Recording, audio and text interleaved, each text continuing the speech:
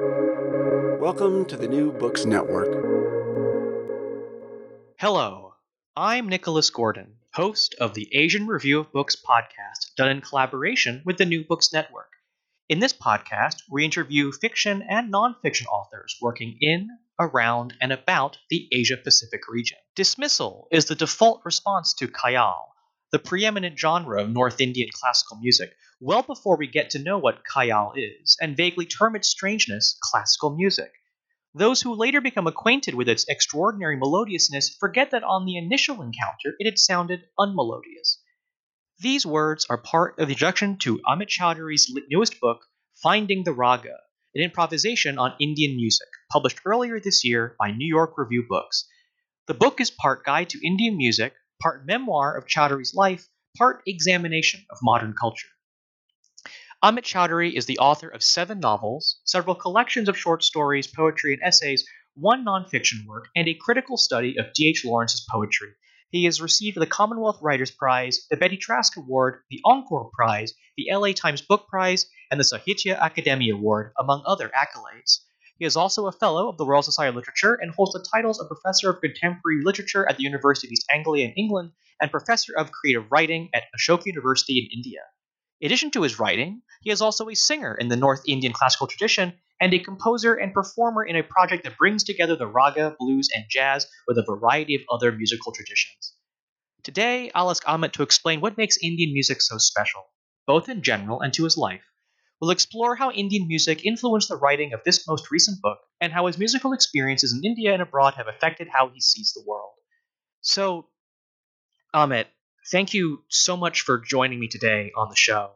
Perhaps it's best to start with Indian music. Could you perhaps describe the fundamentals of Indian classical music for our listeners?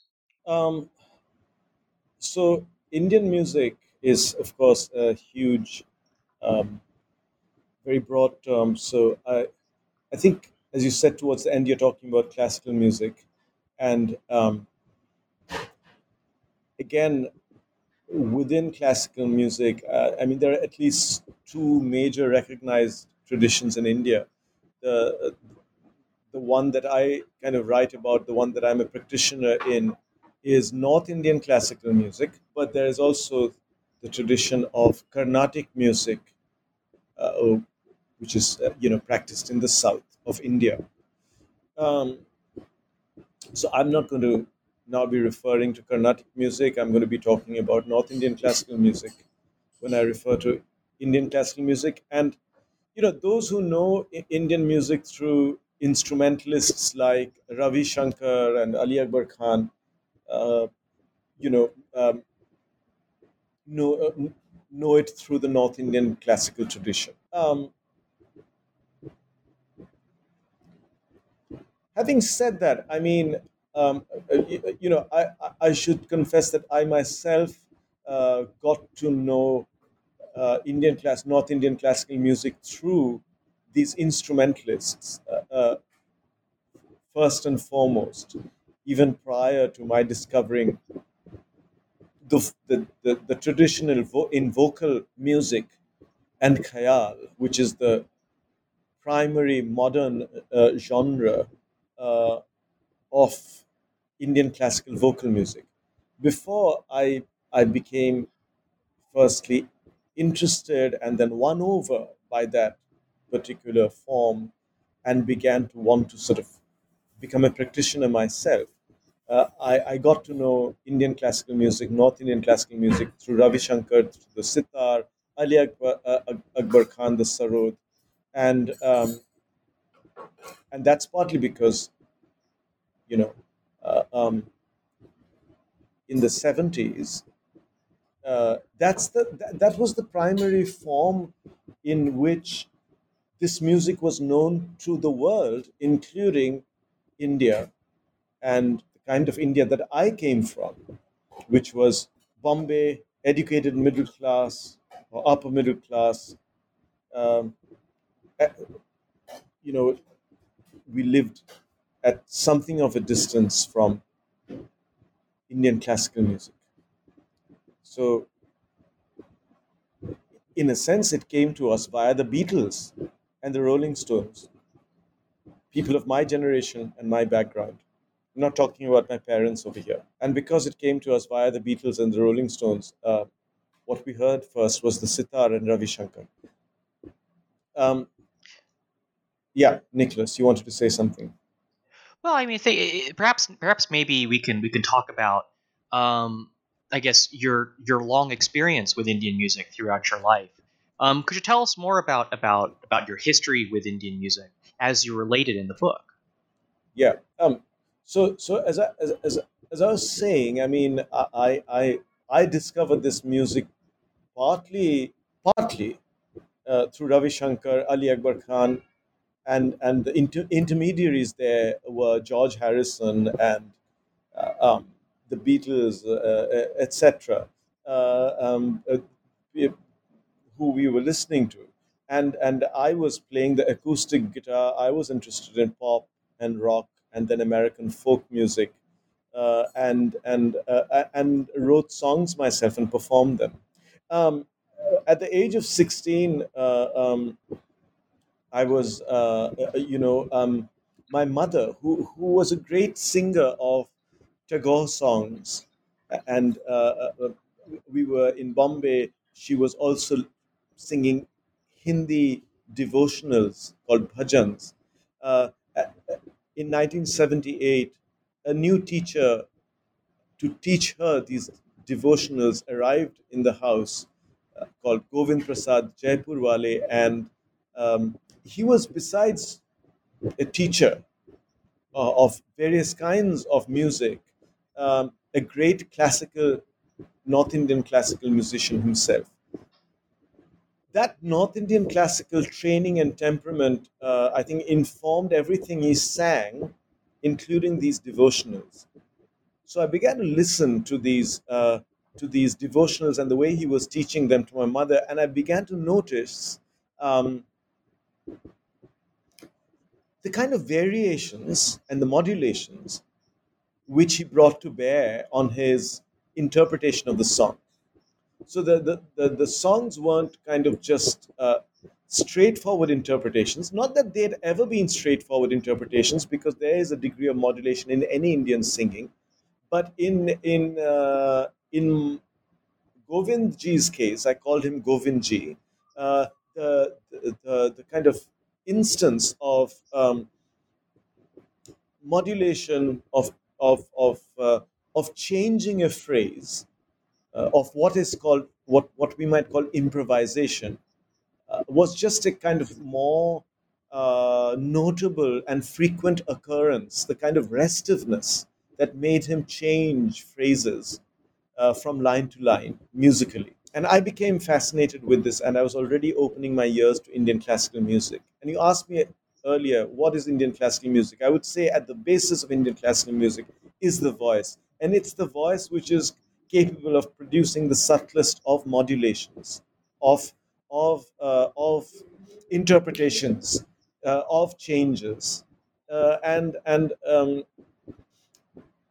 which is why even sitar players like Vilayat Khan tried to emulate the voice and create a style of pulling strings in a way that produced very complicated and nuanced bent notes, and called it the gaiki ang, or the singing style, a very complex style of pulling the string sideways in order to create really very, very subtle bent notes, of a high degree of complexity, say, when compared to the bent notes produced by the blues guitar.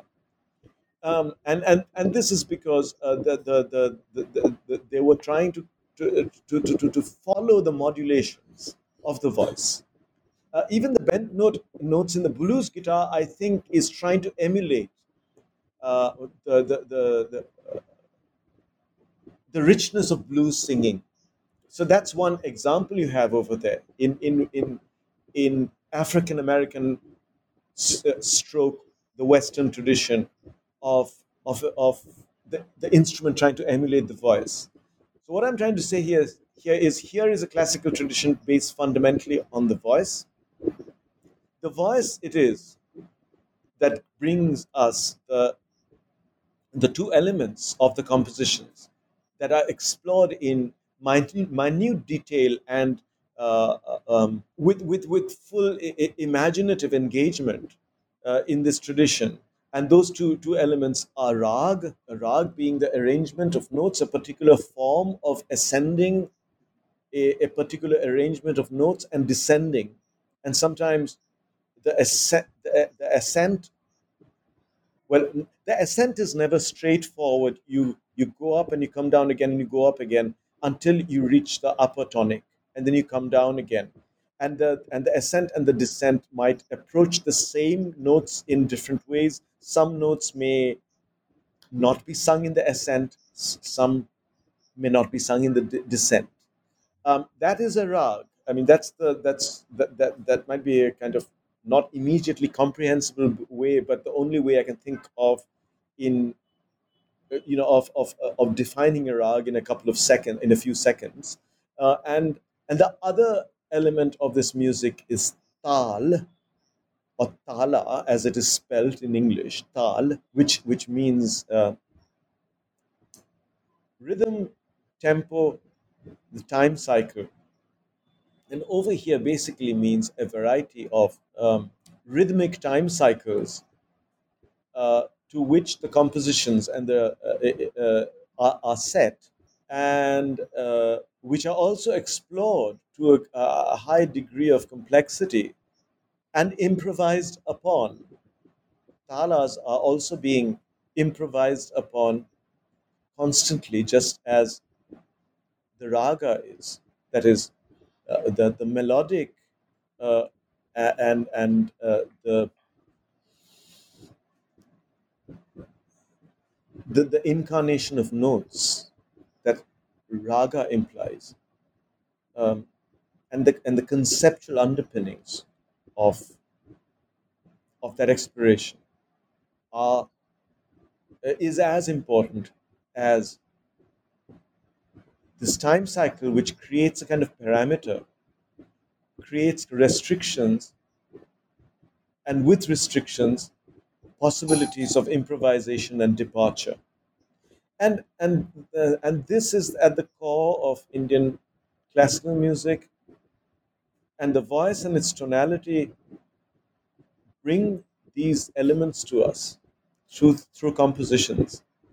And then come the other elements which are there alongside the vocalist, tabla, sarangi, harmonium as accompaniment. And then, of course, there's the whole variety of instrumental music which brings to this domain things that only a particular instrument can, contributions that only a particular instrument can bring to that particular domain, to this domain. So you've had experience both in the space of Indian music and also in the space of Western music. I think the phrase lapsed Canadian singer songwriter pops up a lot, both in your book and in descriptions in your bio, for example. So you've operated in both spaces, and your book's also filled with I hesitate to call them comparisons, but you find but discussions of both the differences between Indian and Western music, but also their similarities. I note there's the chapter on the ah sound, which you point to in John Lennon singing. The last chapter is about all your mishearings, where you are hearing the connections and the similarities between, say, Hendrix and Indian music. So I guess kind of I wonder if you could talk a bit more about your experience in both of these spaces and the differences that you saw, and also I guess maybe the connections you now see between these two spaces. Uh, yeah, certainly. I mean, when I was growing up, when I was very small, I would have overheard Hindi film music, which itself is a very creative melange, or used to be, of it is maybe not so any longer, but it's one of the great 20th century expressions of what is possible when various music traditions come together and to create a 3 or 4 minute song.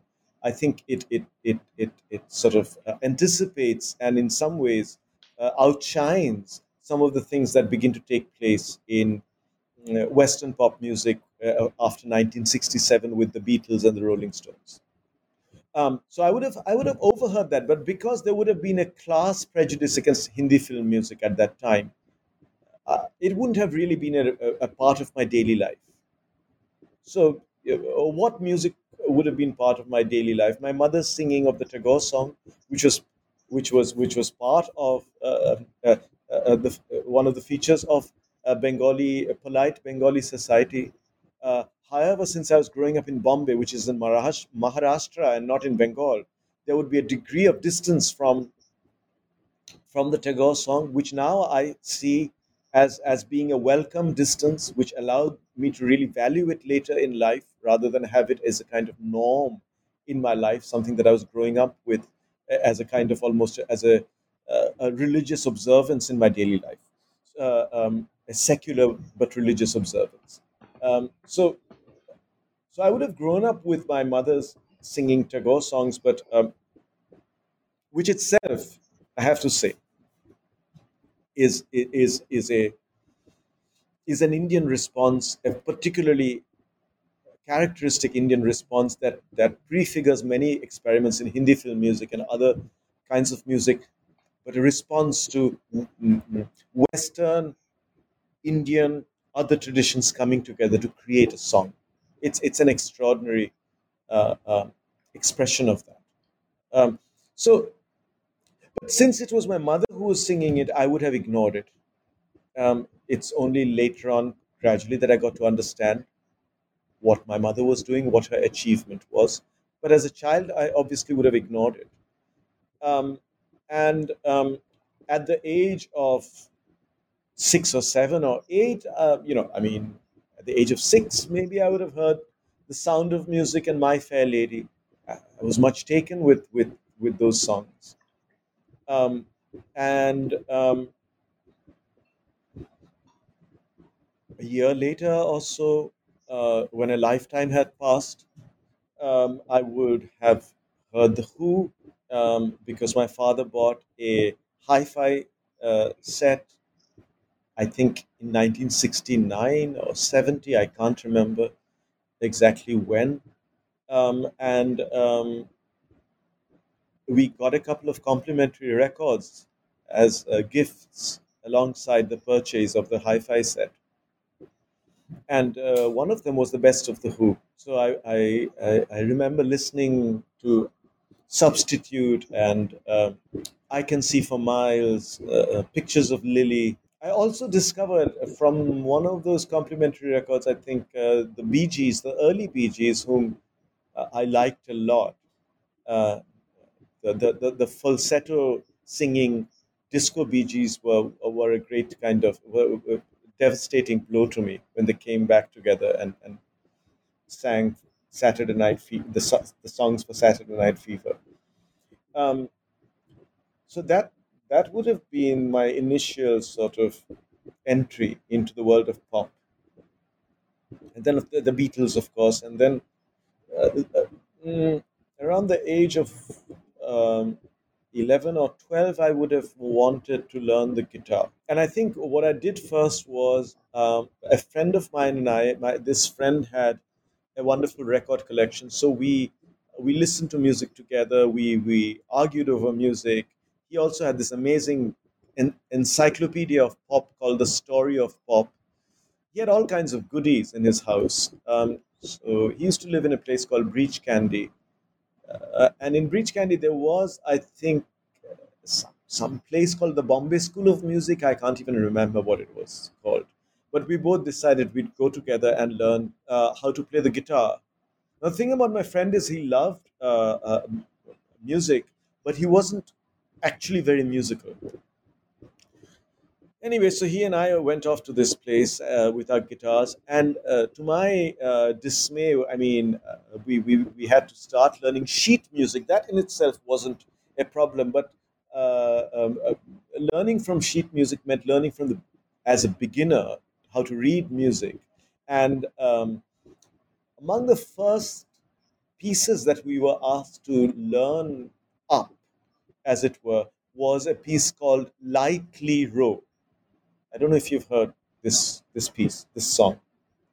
So anyway, it went lightly row, and I think the notes were very simple, but we had to, which is why it was given to us, and we had to learn how to read music through lightly row, and from a very nice teacher, I think called Bonnie da Costa, and I remember being bored immediately from the whole kind of pointless exercise of having to learn how to read music in order to play lightly row.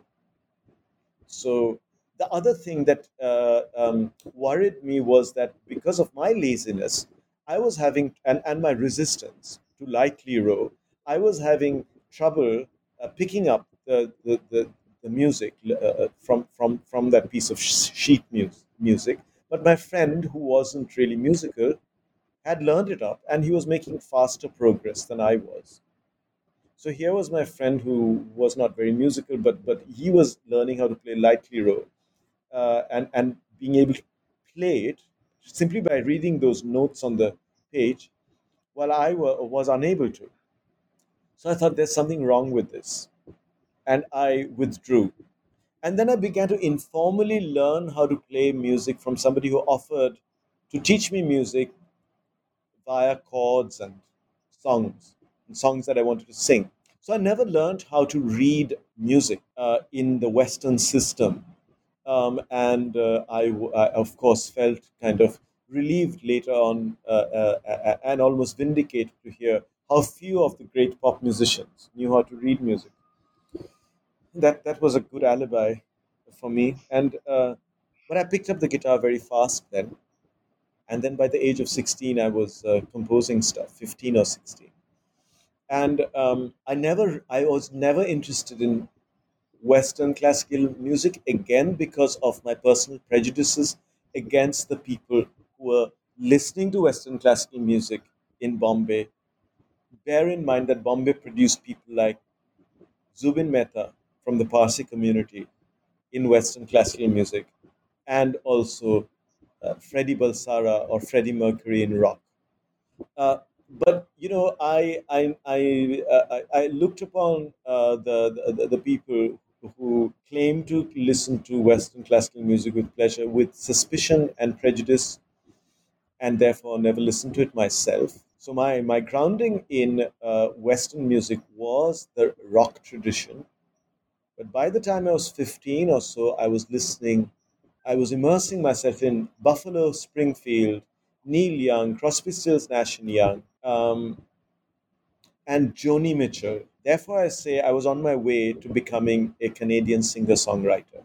And it's through Neil Young, Joni Mitchell, that I got my taste for a particular kind of unresolved uh, harmonic setting, a mood in music that was slightly hypnotic and trance-like, with the kind of sustained fourth chords and the add ninth chords and Joni Mitchell's open tunings, which at that time I was not aware of, and then her increasing interest in complex tonalities and jazz, and it's at this time that I was also began in this increasing self-imposed isolation to listen to Western classical music, to Beethoven from an old kind of collection that my father had bought, but listened very little to, of Beethoven conducted, the symphonies conducted by Herbert von Karajan. And at this time, I was also beginning to listen to Indian classical music with greater attention, to Govind Prasad Jaipurwale, to music that I was discovering by chance around me, including Marathi language programs, which at another time in my life I would never have deigned to listen to, but I was now listening to in order to listen to these musicians. So Sunday mornings, uh, you know, programs where these musicians would be interviewed, and I heard Kishori Amonkar and Bhimsen Joshi on either consecutive Sundays or 2 Sundays apart. 10 o'clock in the morning on this program called Pratibha Ani Pratima, not able to understand a word of what they were saying in Marathi, so kind of deracinated we were in Bombay. I'm not using that word in a pejorative way, but just to describe the kind of life we were leading. So many of us, who, whether we speak Marathi or Hindi or English or not, live our cocooned lives in different ways.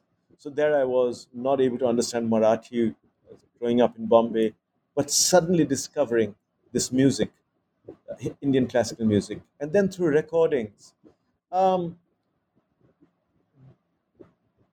at that time I began to kind of understand that there was a difference in the way that Western classical music, it had a different impact on me in the way I was conceiving of its relationship to the world, and Indian classical music had a different way of defining its and the listener's relationship to the world. This was the primary kind of contrast in my head at that time. So I'd like to maybe ask about talk about the book now. The book is subtitled and improvisation on Indian music, and I know authors oftentimes don't get to pick the title and subtitle of their book, or at least it's a joint venture. But I thought if you could maybe explain why you decided to call the book an improvisation. Are there elements of, I guess, an approach to creating something? The approaches to creating Indian music that you try to emulate in writing, finding the raga. Um, uh, you know, uh, uh, because my structures are always quite um, open-ended and loose, uh, and whether I'm writing fiction or non-fiction, I've been asked right from the beginning of my public life as a published writer, whether, especially by those who know that I'm also a musician, whether I am trying to sort of capture or approximate or borrow something from the structure of the rag in my writings. And I've always said no, because I have not done any such thing um, consciously. Over here, I think the subtitle, one possible subtitle could have been an essay on Indian music. Another possible subtitle could have been another the other possible subtitle was the one I chose, an improvisation on Indian music. There could have been other subtitles too, but one was trying to sort of um, suggest to the reader and hint to them that this is not a manual on Indian classical music, nor is it a conventional introduction to Indian classical music. That if you come to the book thinking that somebody is going to tell me stuff, uh, introducing me as in a textbook or a manual to a particular musical system, they are going to be disappointed, because what they're going to come up against is a reflection and a critique and a thought process. So, what I'm trying to put down here is a thought process, or several thought processes, um, and and many of the discoveries are made in the process of writing what I'm writing. It's not as if I have a set of things I already know that I then decide to write about, nor is it that I already know how to write about this particular set of things. The writing sort of is an exploration of how one might be able to write about this. And this means over here not only Indian classical music, but why I'm writing about Indian classical music, why me, um, and in what way answering that question, why and why me, can illuminate in certain ways this question of discovering this music, what it means, can illuminate these questions in a way that wouldn't be possible if I left that out. If I just pretended to be a kind of neutral commentator, I would not be able to go to those places that I am able to in this book. One thing I have said in the book where I do make a sort of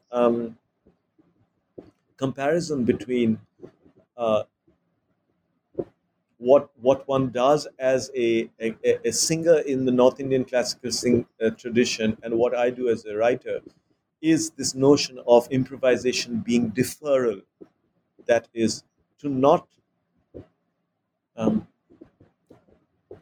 to not finish singing the rag in 2 minutes, but to amplify it, to revisit its each detail, its each one of its phrases uh, from a variety of perspectives, to evade maybe uh, um, um, delineating its structure uh, immediately and be done with it.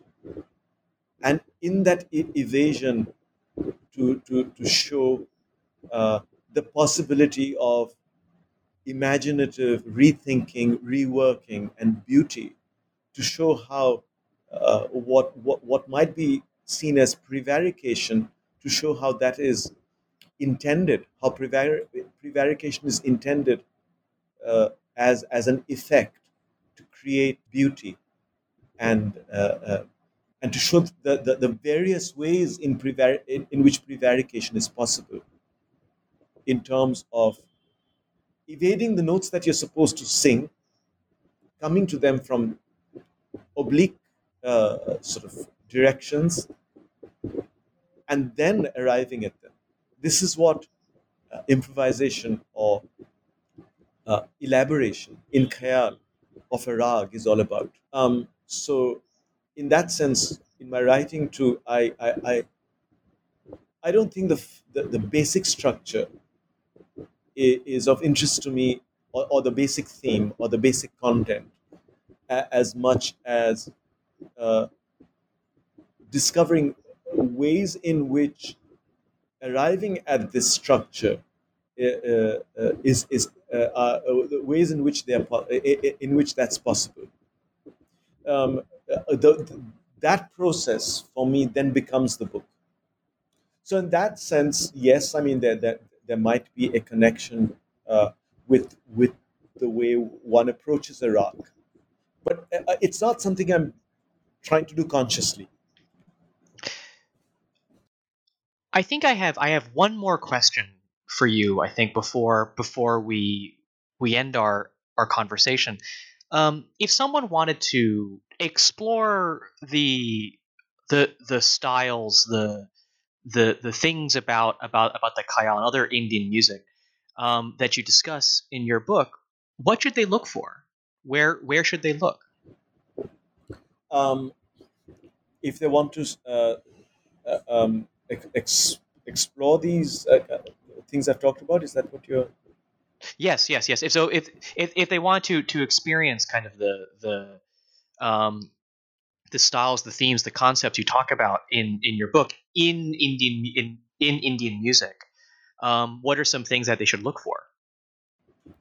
I mean, firstly, I mean, they can always they could always go to the to YouTube and look up some of the recordings. I'm sorry that I haven't provided a list of links or recordings to go to, but in the book. But that is something that they could do. I mean, that there are those names over there.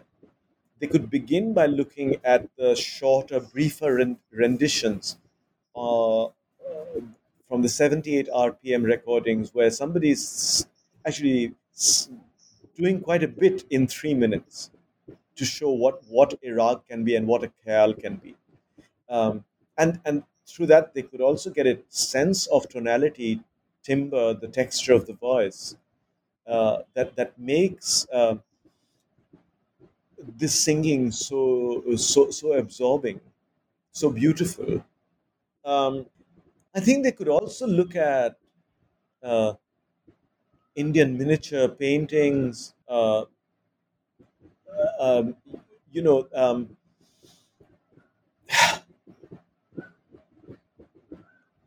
bring themselves into contact a little bit with that world, where the universe and the world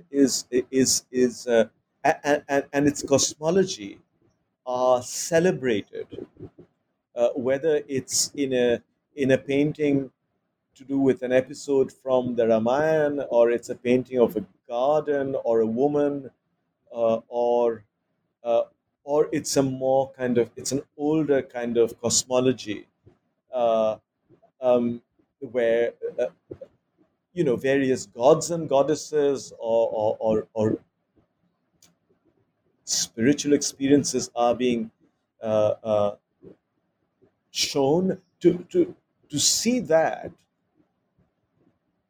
and keep in conjunction the developments in modernism in cinema, where nothing seems to be happening, but a lot is happening in the films of Satyajit Ray or Abbas Kiarostami, or go to post-impressionism, the beginnings of post-impressionism in Monet, and look at how representation uh, uh, uh, of themes are fading away into something else.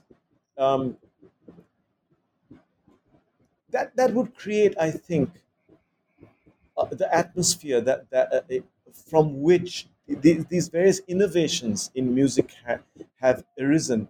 Keep in mind that Indian classical music is old, but also it's new. A lot of what we are hearing now as Indian classical music are modernist innovations, especially these departures from easily recognizable, hummable forms. The strangeness of the music that I talk about is often it's strange to Indians as well, to most Indians as well. These are the results of modernist innovations. So put them in that context to come into contact with this very kind of astonishing departure and aberration, and opening up into uh, other ways of experiencing the world than the representational, the thematic. So, with that, thank you for listening to our interview with Amit Chowdhury, author of Finding the Raga, an improvisation on Indian music. One actual final question. Uh, Amit, what's next for you, and where can people find your work? Um, what's next for me? I'm trying to write a novel. That's the kind of feeble answer, that writers give. I'm writing my next book. Which, but it's true as well, and like most true answers are boring, is boring, and my work. Uh, Hopefully, some of the books are in bookshops. They're online. My music, a lot of it is up on YouTube. Go to YouTube to listen to my Indian classical recordings over 2.5 decades, or or my recordings in the experimental tradition. This is not fusion and found music. Soon there will be stuff up from my radio broadcasts from those years when I was learning Indian music, but also I was still a Canadian singer songwriter in the making. Those songs which I composed them at that time, a couple of them are up on YouTube. More will be up soon, at part of an album, I hope, of radio broadcasts from that time. And some of it is on Apple Music, iTunes, Spotify. You can find it there as well. Well, I look forward to hearing more about your next novel. Um, you can follow me, Nicholas Gordon, on Twitter at NickRI Gordon. That's NickRigordon. You can go to AsianReviewOfBooks.com to find other reviews, essays, interviews, and excerpts. Follow on Facebook or on Twitter at Book Reviews Asia. That's reviews plural. And you can find countless other author interviews at the New Books Network at newbooksnetwork.com.